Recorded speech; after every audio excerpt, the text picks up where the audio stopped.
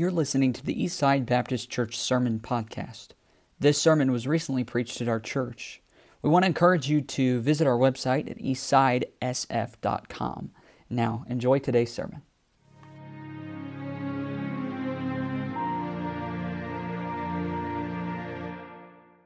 Take your Bibles, turn to Psalm 139. Psalm 139. So for visitors again, I'm not Pastor Jet. I'm a little bit taller. That's about the only difference. So Pastor Jet's, like I mentioned, is up in Elbow Lake, Minnesota, preaching at a revival up there. So I apologize for you missing him this evening. I know he would love to meet you. He will be back Sunday, so it would be awesome if he came back Sunday. I got to hear the actual pastor preach, a good message probably. He always brings a good message. And just meet him and get to know the family. We sure would love to have you back. But we are grateful that you're here tonight, midweek through the week on a Wednesday, taking time after work and coming on in. Sure do appreciate it. I know I'm grateful to be here this evening. It's always sometimes stressful to come to church on Wednesday night, isn't it? Could be a little rushed maybe, getting off work or whatever you've got going on. Get home, if you're going to eat, try to, and then get ready and come to work or come to church and, be here and you're just like, oh, I'm here. But that's how I always feel when I get here. So it's like, oh, okay, I'm here. This is good. I'm glad I came. So hopefully you feel that way this evening. My goal tonight is to hopefully encourage you and challenge you a little bit. Pastor asked me, I think it was a little over a week ago. I guess I'm going to throw him under the bus a little bit. I probably shouldn't do that. He might ask me again.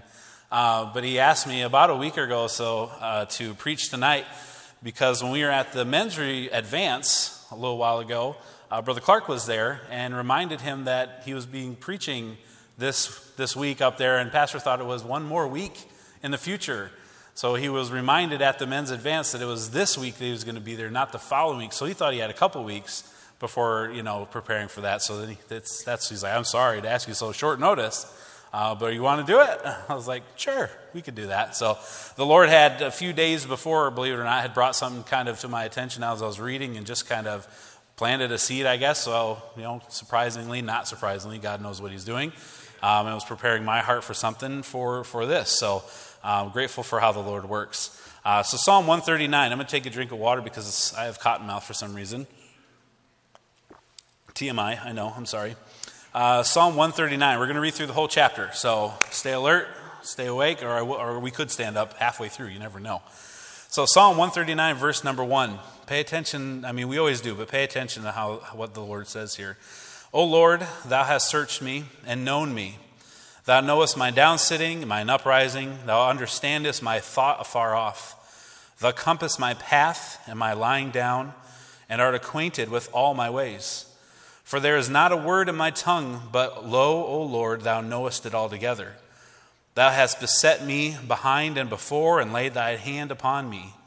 Such knowledge is too wonderful for me. It is high, I cannot attain unto it. Whither shall I go from thy spirit? Or whither shall I flee from thy presence? If I ascend up into heaven, thou art there. If I make my bed in hell, behold, thou art there. If I take the wings of the morning and dwell in the uttermost parts of the sea, even there shall thy hand lead me, and thy right hand shall hold me. If I shall say, surely the darkness shall cover me, even the night shall be light about me. Yea, the darkness hideth not from thee, but the night shineth as the day. The darkness and the light are both alike to thee. For thou hast possessed my reins. Thou hast covered me in my mother's womb. I will praise thee, for I am fearfully and wonderfully made. Marvelous are thy works, and that my soul knoweth right well. My substance was not hid from thee when I was made in secret and curiously wrought in the lowest parts of the earth. Thine eyes did see my substance, yet being unperfect. And in thy book all my members were written, which in continuance were fashioned, when as yet there was none of them. How precious also are thy thoughts unto me, O God. How great is the sum of them. If I should count them, they are more in number than the sand. When I awake, I am still with thee. Surely thou wilt slay the wicked, O God. Depart from me, therefore, ye bloody men. For they speak against thee wickedly, and thine enemies take thy name in vain. Do not I hate them, O Lord, that hate thee? And am I not grieved with those that rise up against thee? I hate them with perfect hatred. I count them as mine enemies. Search me, O God, and know my heart. Try me and know my thoughts, and see if there be any wicked way in me, and lead me in the way everlasting. Let's pray. Father, we do thank you for this evening. Thank you for church. Thank you for the people that are gathered here today, this evening, that make your church.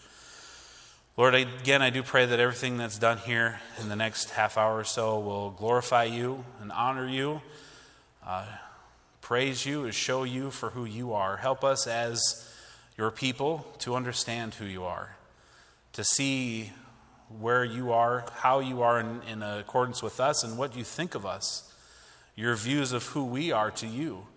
Help us to understand our place in this world. Help us to understand how you love us and care for us more than we can even comprehend. Lord, help me in my thoughts. Help me to get across what you would have me to say this evening. In Jesus' name we pray. Amen. So it's a good chapter of the Bible, wouldn't you say? There's a lot of good things in there, and we could preach numerous messages and do numerous lessons in there, and we're just going to kind of walk through the whole chapter. Okay, is that all right? You can do that with me?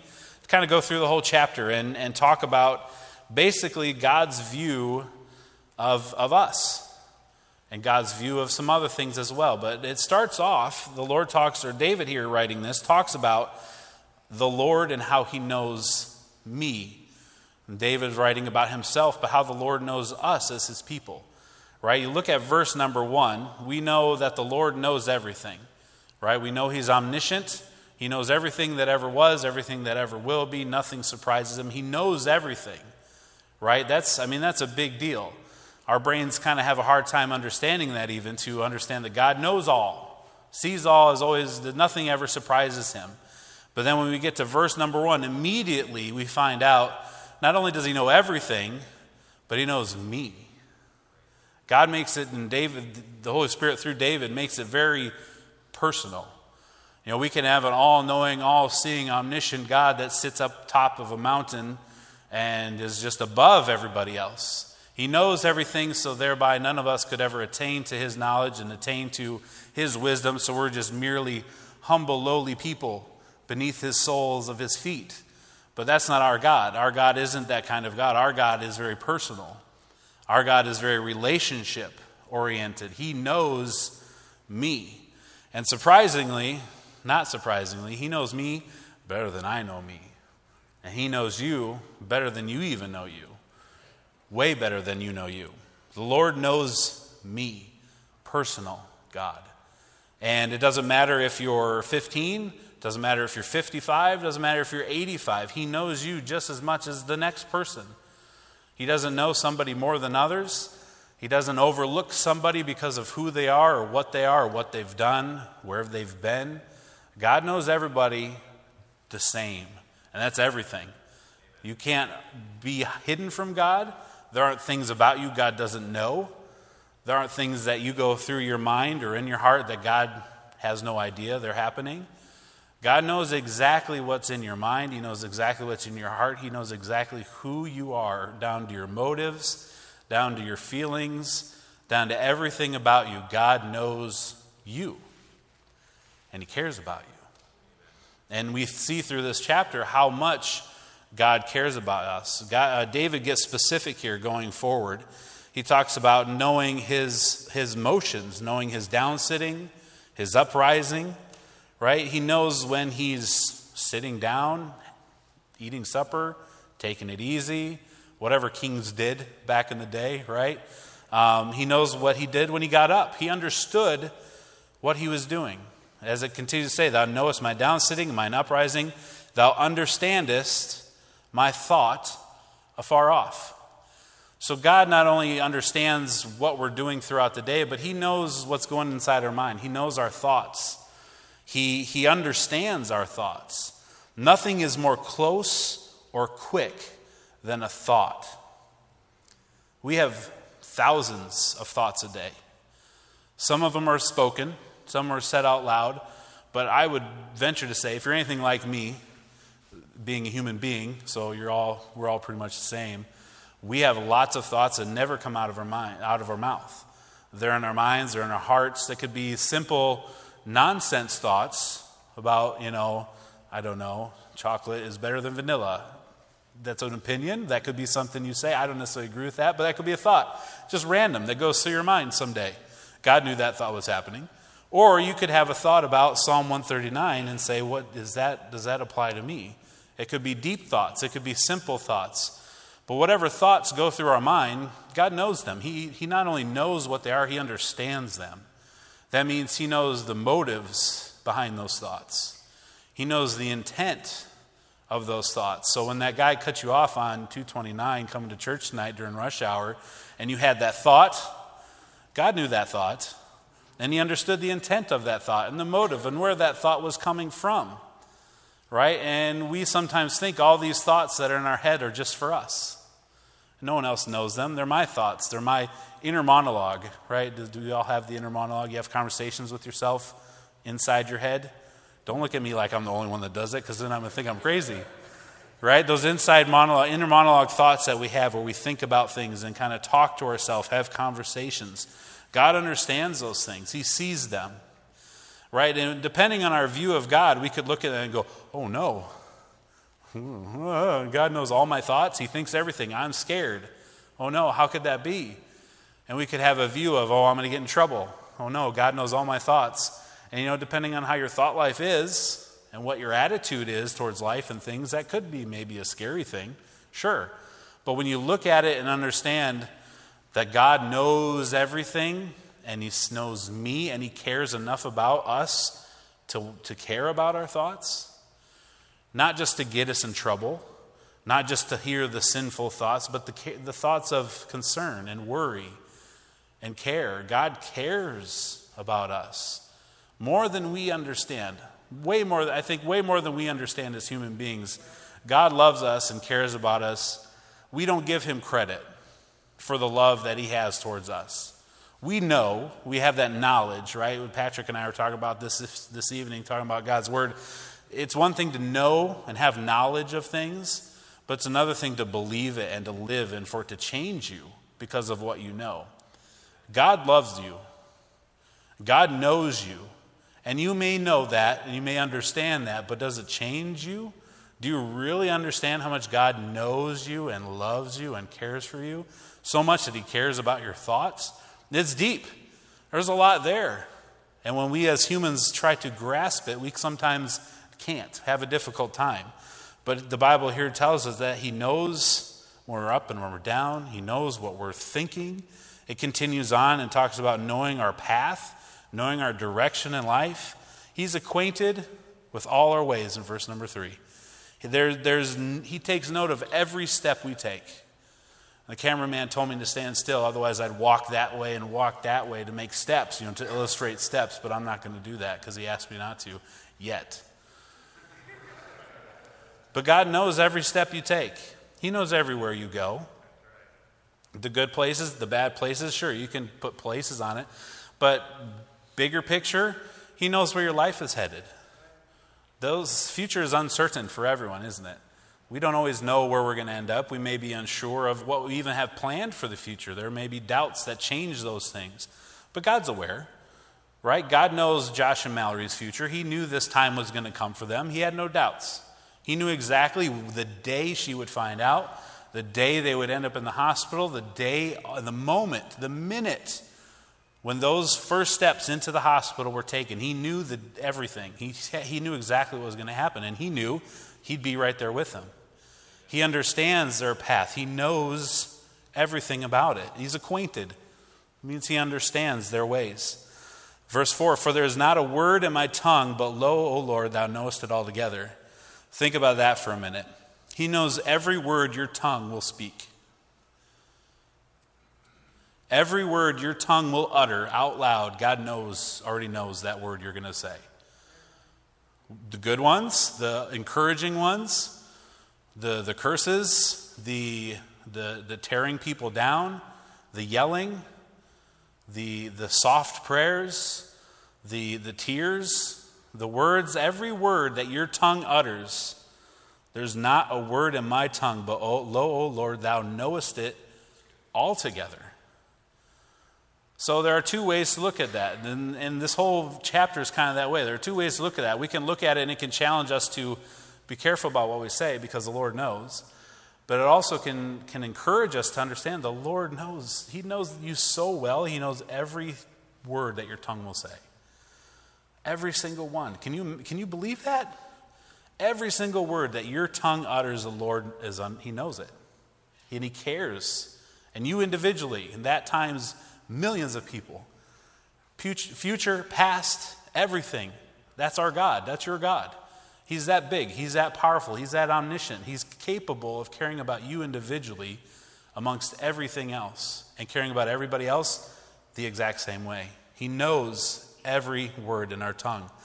That has been beset behind and before and laid that hand upon me. So David is saying you know everything that's in front, you know everything that's behind. And then the big part of this verse, your hand is upon me. He's laid his hand upon you. And I think the thought that gives, again, two ways you can look at it. You can look at it like a chessboard.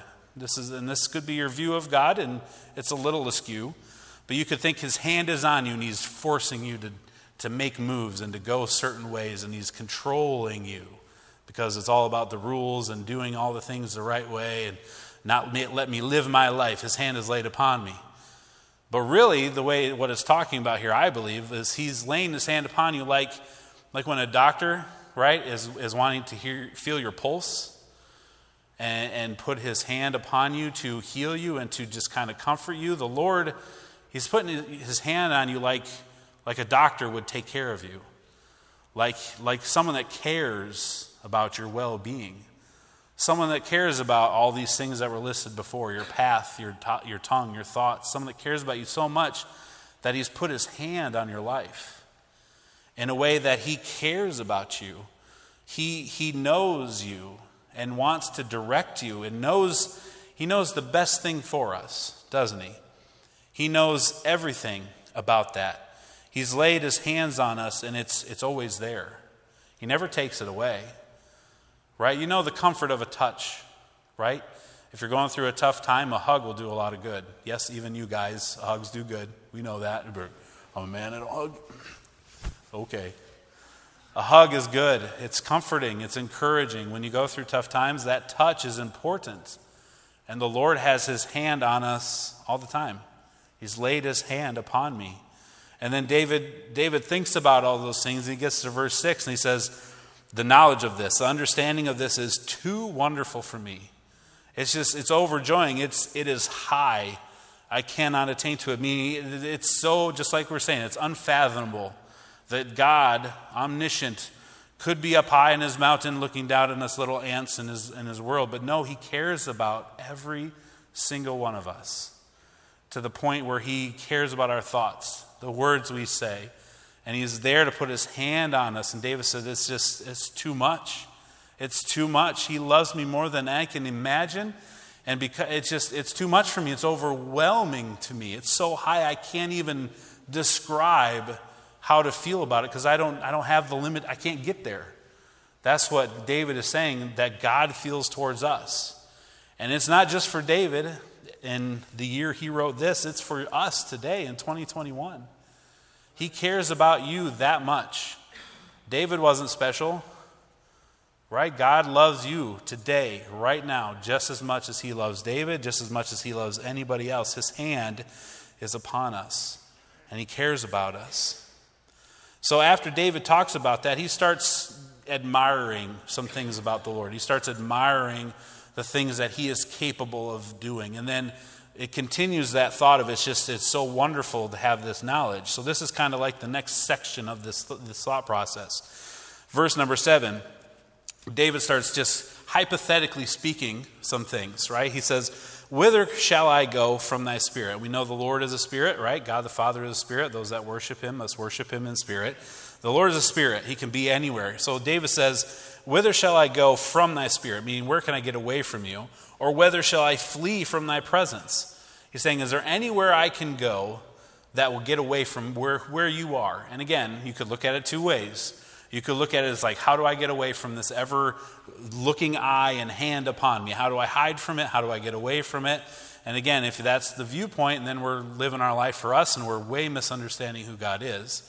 Or secondly, we can look at it and say, no matter where you go, no matter what kind of day you're having, no matter what state you're in, no matter what country, no matter where on the planet you exist or where in your mind the day you're having is, where your attitude is, where your demeanor is, where your emotional state is, no matter where you go, God's right there. Like there is nowhere you can go that he's just not right next to you. I just woke a few of you up. Good morning. There's nowhere you can go that God's not right there with you. You can't get away from him. Even if you wanted to, which we should not want to, but even if you did, there's nowhere you can go that God is not there because he loves you that much. He cares about you that much that he will not leave you. No matter what. No matter what. Whither shall I go? He gives a couple hypotheticals. If I ascend up into heaven, thou art there. Right? And I think the thought there is, heaven is ever growing, isn't it? Heaven is, think about how, and if you want to think about it crowded-wise, it's clearly not crowded, but think about the millions and millions and millions of people that are in heaven right now. From all of past, all the way back to Adam and Eve. Think about every human being that's ever lived that accepted Jesus as their Savior, understood the penalty he paid for their sins so that they didn't have to. Every person that put their faith in him that has passed away is now in heaven. Just think of the people you know, and the older we get, the more people we start to know, isn't it? But then think about the people that are in the Bible, the people through just the country of the United States. The short amount of time we have been a country compared to all history. Think of the millions and millions and millions of people in heaven. And David says, if I go up there, which we will someday, and all those people are there, God is right there with you, individually, personally. No matter how many people are around, God is there with you. And he's also there with everyone else the same way. Wow, God is amazing. God is not human. God is nothing like us. God is above us. So whether I go to heaven, thou art there. If I make my bed in hell, behold, thou art there. No matter in that word there, hell is Sheol, or the deepest part of the earth. You could dig as far down as you want, go to in the grave. No matter where you go, God is there. He's giving two giant opposite ends of the spectrum to explain to us that he is everywhere. There's nowhere you can go where God isn't. I like this next verse, verse number 9. If I take the wings of the morning, and when I read that for the first time, I'm like, what is, okay, great. Think of a bird, right? Wings of the morning, birds in the morning. Okay, birds are loud in the morning, birds and wings go in the morning. Okay, birds fly everywhere. I don't think that's what it means. Think about when the sun rises. You ever been up? Carter, he didn't want me to use you, but in the morning, before 10, there's the giant ball comes up in the east. It's bright and yellow, and it's sun. The sunrise, they call it, okay? Sorry, just take the moment to teach when you can, right? Okay. I'm kidding. He told me not to use them, so of course I'm going to use them. So in the morning, when the sun comes up and those sun rays first shine through the trees, first shine through the sky, I believe that's the wings of the morning. Because think about it, David's saying these great giant things, how could you be with me? The wings of the morning, think about how fast sunlight travels. I don't remember the numerical number, so I'm not even going to attempt to try. But sunlight goes quickly and fast, speed of light and all that, right? David's saying, if I could ride that light, the wings of the morning, and just go, you're there. God, you're there. I could go, and he talks about going to the utmost parts of the sea, going as far away on a deserted island, and God's right there. God is with us all the time, no matter where we are. And he continues, even there, in the utmost parts of the sea, even there thy hand shall lead me, because you care about me. Your right hand shall hold me.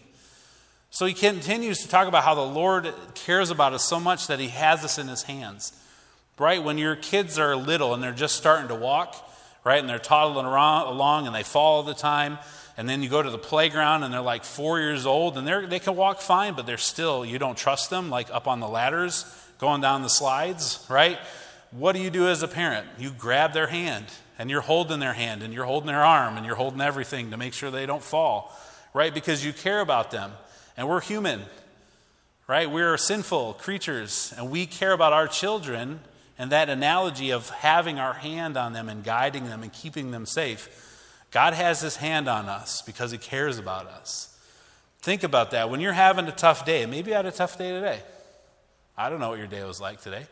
Maybe you had a tough week. Maybe something really bad happened in the last 7 days. Something you never wanted to go through. Something you wish hadn't happened. Something you're maybe still dealing with the consequences of it today. And you just feel like it's the end of the world. You know it's not, but you really kind of feel that way. You wish you didn't have to deal with it, and it just feels helpless, hopeless, frustrating, angry. Like there's a lot of emotions that can get tied up in bad days and bad things. And when those moments happen to us as humans, we focus on us. We inward focus on all the bad things and the negative things, and we forget a lot of times, at least initially, God's hand is on us. It doesn't matter how good or bad your day is. Right? The great days were like, praise the Lord, Sunday was awesome, people were saved, this was a great day, the Lord's hand was here. But then the day where everything goes wrong, right? The checking account isn't what you thought it was. You don't have money to pay that bill. Somebody is sick and you don't know you can't fix it. There are issues coming and problems in your life and things that everyone deals with, but no one likes to deal with. Those days you don't. There's no, rah, the Lord is here. But guess what? Rah, the Lord is there. God is with you still on those days.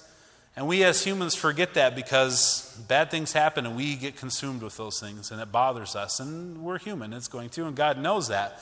But that's why we have God's word to encourage us and ensure us that his hand is on us no matter where you are. No matter where you are in physical space, no matter where you are in mental and emotional space, God is there. His right hand is holding you.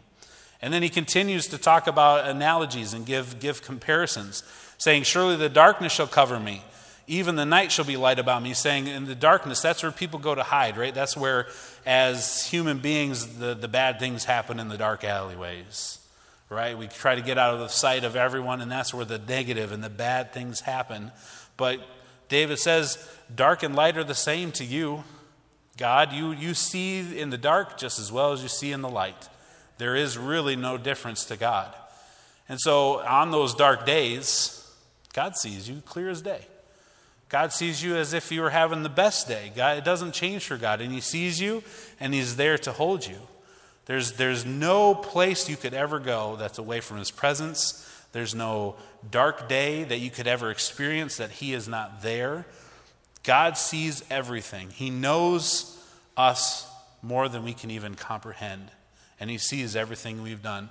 The next few verses talk about being made, how we as human beings are made. And it's a good portion of Scripture talking about how we are life at conception, right? And that humans are humans from the minute they're conceived. And there's not a waste of human life in the womb because God knew you in the womb. While you were being formed, it talks about how he has written down every one of your members. He knows all the fingers on your hands, all the toes on your feet. Before you were born, God knew you. Right? And we all are like, yeah, we know that, and we agree with that, and we think that's awesome, and it's a good pro-life, if you want to say, stance. Biblically, it's just a pro-Bible life stance. But think about it. Before you were born, right? How many ever years ago that was? For me, it was almost 41 years ago. Before I was born, God knew me in my mother's womb and knew what my future would be. He had plans for my life. He knew who I would marry. He knew my wife. She was already born before I was. So I'll let you do the math there. Sorry. But he knew her. He knew her future. He knew where we would meet. He knew before I was born, I was in the womb. My fingers were still forming. My brain cells were still forming. And they maybe didn't quite complete all the way through, but they were forming what was there. And he knew me. He knew my future, but then he also knew my kids. Think about this. Before I was born, I was in the womb. No one had seen my face but God. Not one other human being had ever seen my real face. They used, really way back then. There were no 3D pictures of us in the womb back then. But no one had ever seen my real face except for God. And he knew me, he knew my future, and he knew what my kids' future was. And you know what? He'll know if the Lord tarries. He knows what my grandchildren, who they are, what their names are, what their future is. Think about that. That's the God that saved you from your sin. That's the God that wants a relationship with you. Back to verse number 1, he knows me. That's the God that knows you, that wants you to know him, that wants a relationship with you, that wants to hold you in his right hand. He does. He wants you to know that he does. He cares about you that much. Think about that. Think about that. Thinking about our kids and our grandkids, and if the Lord tarries generation upon generation, and he knows everything about them, and he loves them. That's amazing. God, again, go back to verse 6. Such knowledge is too wonderful for me. He knows everything, and the reason he knows everything is he's our designer, right? He designed us. He created us. He knows everything about us. He is the creator of us as human beings, right? Our parents are just the instruments, really, used by the designer to create us. Our parents were involved, and you as parents were involved, but God created them. God created us as human beings. Think about that. He knows you because he designed you. He knows you better than you. Just like someone that makes cars or designs motorcycles and takes them apart, puts engines back together. That designer knows that machinery better than the machinery knows itself. The machinery just knows to work the way the designer made it. Right? You turn the key and the machinery works, but the machinery doesn't really understand. And I know I'm talking about inanimate objects here, but you get my point. It doesn't understand. It just does what it's made to do. That's what God did to us. We're a little bit more free will than a motorcycle. You know, God can turn the key, turn us on, and we could do something we're not supposed to do, but God still knows the way we are made because he made us. He knows us better than we know ourselves. And then we get to this part. This might be my favorite part in this whole chapter. I hope you're still with me. Verse number 17. Think. Okay, so we're going to read it again. Think about what's being said here. And if it doesn't make you smile, at least inside, you read it again. Verse 17 said, "How precious also are thy thoughts unto me, O God. How great is the sum of them." Now, there are a couple ways we can look at that. We can look at the way that God thinks and how precious God's thoughts are to us. And we have God's thoughts here in God's word. But we'll also think about God thinks about you. Do you understand that? Do you understand? I mean, we've just gone through a bunch of verses already how God loves us and cares about us and knows everything about us. You don't care about something or someone and know everything about them without thinking about them, do you? Right? Before you got married, husbands and wives, that's probably all while you're courting, dating, it's probably all you thought about was the other person. Thought about how pretty she was. When's the next time you're going to see her? When's the next time? I'm talking from my perspective because I'm a guy. So I don't know what you girls think about. But as a guy, I just think about how pretty she is, how much can't wait to see her again, how much can't wait to talk to her again, when am I going to run into her, when are we going to spend time together. All these things I think about her, right, because I know her and I'm getting to know her. Well, God created us. He's our designer. He loves us. He cares about us. He thinks about you. You know that? God thinks about you. He thinks about you a lot. He thinks about you more than I think we understand he thinks about us. We're on his mind all the time. And he's our God. We should be thinking about him all the time. Our minds should be on him all the time. And the Bible tells us over and over again that we should focus on him and think about him and care about him, his commandments, what he wants from us. We should meditate on him. But the Bible tells us that God thinks about you a lot. What does it say? It says, if I should count them, they are more in number than the sand. You ever been to a beach? You ever been to even a lake beach with sand? There's lots of sand. There's miles of beachfront sand across the world. It's everywhere. It gets everywhere. It's itchy. It's irritating, right? That's sand. It's everywhere. But think about how minute a grain of sand is. So I have this, my wife, if you've been to our basement, we have a beach theme in our basement here in South Dakota, because if you're going to go to the beach, you have to have a theme in your basement because we're in South Dakota. So she has some sand in the basement from the sunny shores of Walmart. She bought this sand at Walmart. That's funny. So we got some sand here. I mean, I'm going to try to pick up one 1 grain of sand. It's almost impossible to do. All right, cameraman, can you focus? No, I'm just kidding. I'm kidding, Mark. We don't have that good of cameras yet, but we're working on it. So I have 1 grain of sand on my finger. I mean, I can barely see it, and I'm right here. There's no way. No one out there can see this grain of sand on my finger. It's white, too. Don't tell me you can see it. You can't see it. That's 1 grain of sand. Can you imagine in this small little jar how many grains of sand are in that one little jar? If I dump this out, which I will not do, but if I dump this out on the carpet, it would make a little pile of sand. But it's a lot of sand, a lot of individual grains of sand making a little pile. I think I lost it. It's gone. Make a little pile. Now take that and pretend it's a beach. This whole building would be covered in sand, feet deep. Right? It's not just the top layer, it's feet deep. And then it goes out into the water. Right? In the ocean and lakes, there's sand down there. The sand it's that when you think about the actual physical thing that sand is, because God talks about Abraham's descendants being as numerous as the sand on the seashore, and we're like, wow, that's a lot. Well, it's like 100,000, some million, maybe that's a lot. And our brains don't really comprehend that number. But when you really look at how tiny grains of sand are and how much sand is in the world, and that God says here that if I should count your thoughts towards me, they are more in number than the sand. When I awake, I am still with thee. God thinks about you so much. So much. He cares about you so much that his thoughts of you are more than the sand. Again, back to verse 6. Such knowledge is too wonderful for me. What a God you have.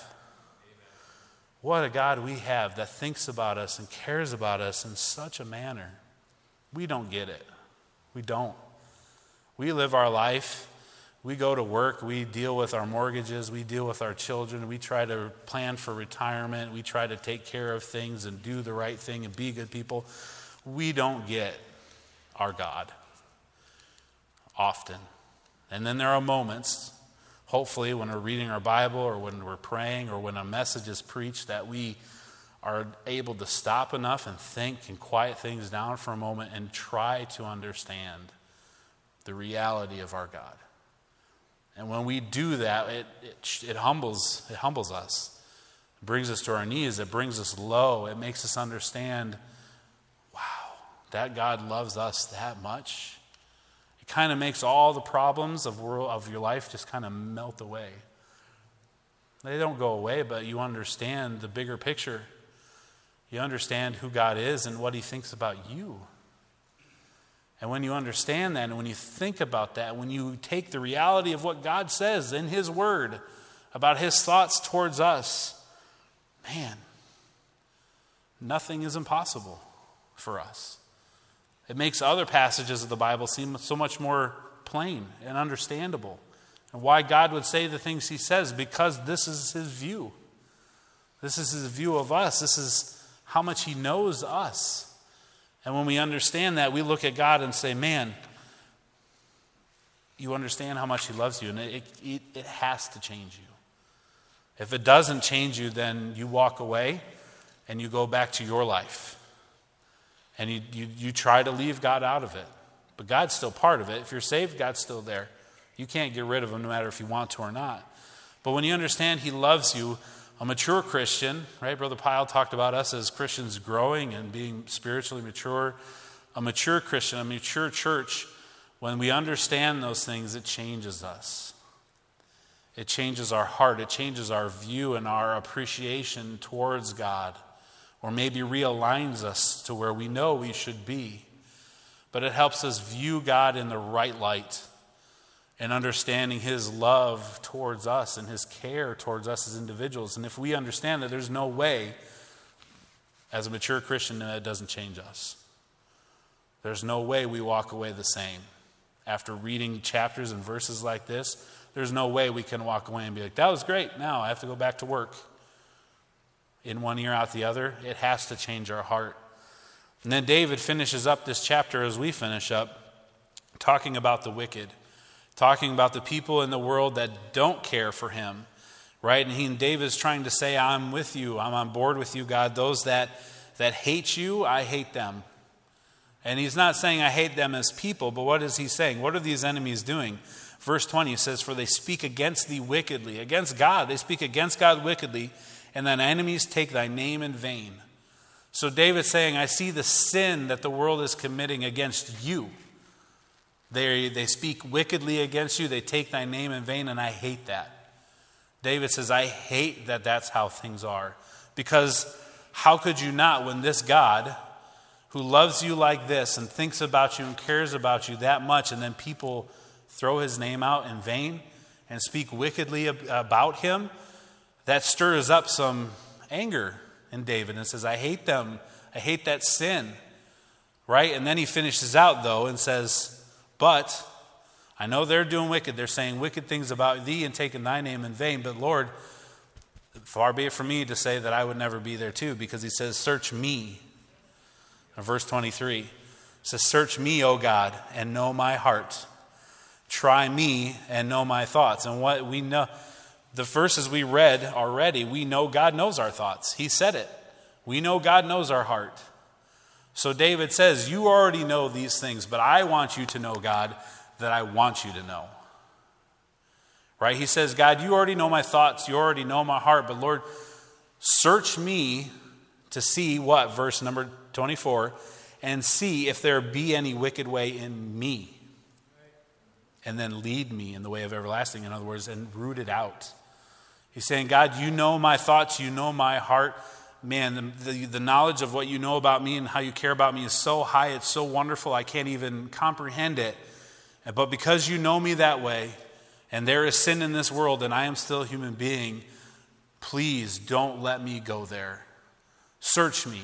I'm open. I'm an open book. I already am an open book because you already know, but I willingly am not trying to keep anything from you. Nothing in my heart, nothing in my mind. Lord, read me like an open book, and if there's something there, root it out. That's his prayer. He says, God, if there's something there, get it out. And here's the surprise, newsflash, there will be things there, folks, because we're sinful creatures. We will not be glorified until the Lord comes back or until we die. We don't attain until heaven. So there will be sin in our life. God has paid for that sin, right? It's done with. He's dealt with it. But there's sin that can inhibit us and prohibit us from having the relationship with God that he wants us to have. And so David says, and hopefully we say, understanding all this that you know about me, God, and how much you love me and care about me, take whatever wickedness comes into my mind, comes into my heart, and show it to me. Lay it bare and root it out. Don't let me try to hide it from you. Don't let me try to tuck it in that little compartment in my mind where no one else gets to go but me. Help me understand. Remember, you're already there. You know my thoughts afar off. And don't let me get it there. Root it out. Take it away from me. And when we understand how God loves us and his view of sin, that will be our prayer. Because we understand all that he's done for us and how much he is for us and how much he cares and loves and thinks about us, to not want to be in a place where we're in opposition with him. We want to be in a good place with him, to have that relationship with him that he wants us to have. So our prayer should be like David's was, see if there's any wicked way in me and lead me out of it. Get it out of me. Search my heart. Search my thoughts. And try me so that I don't go there. When you have those dark, bad days, it's real easy to get upset. I talked about it. Angry, frustrated, bitter, right? There are potential sins emotionally there. And we need to make sure that we don't let ourselves go there. And we ask God to show us, because again, he knows us better than we do. He knows we're going there before we even realize it. So hopefully this has been an encouragement to you. Hopefully it's kind of, for me, it reset my thinking on God. That's a big statement, I know. But I don't know how you can read this chapter and not just reset your mind on where God is with you, how he thinks about you, and how that doesn't reset our heart and change how tomorrow will be. Change how the ride home tonight will be. Change how we go to bed tonight. Change the things we do as we lay our head on our pillow, or no pillow if we don't sleep with pillows, Gabe.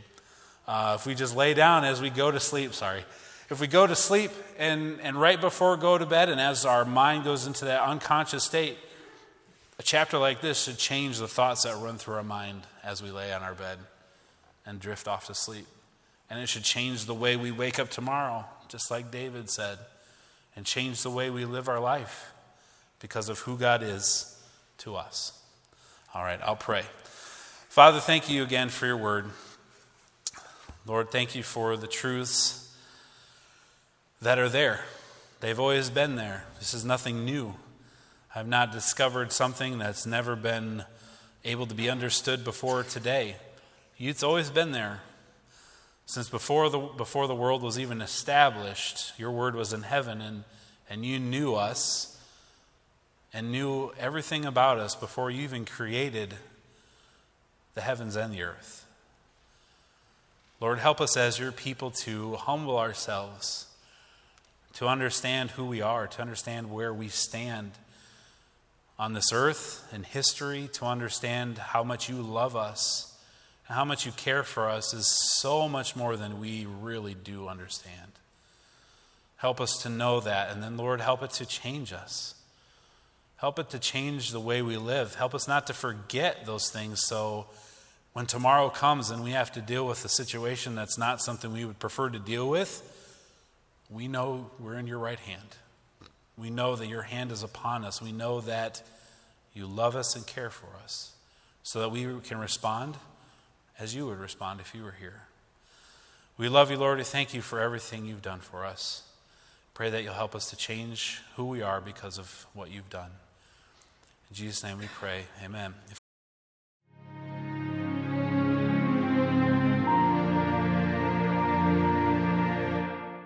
We want to encourage you to visit our website at eastsidesf.com.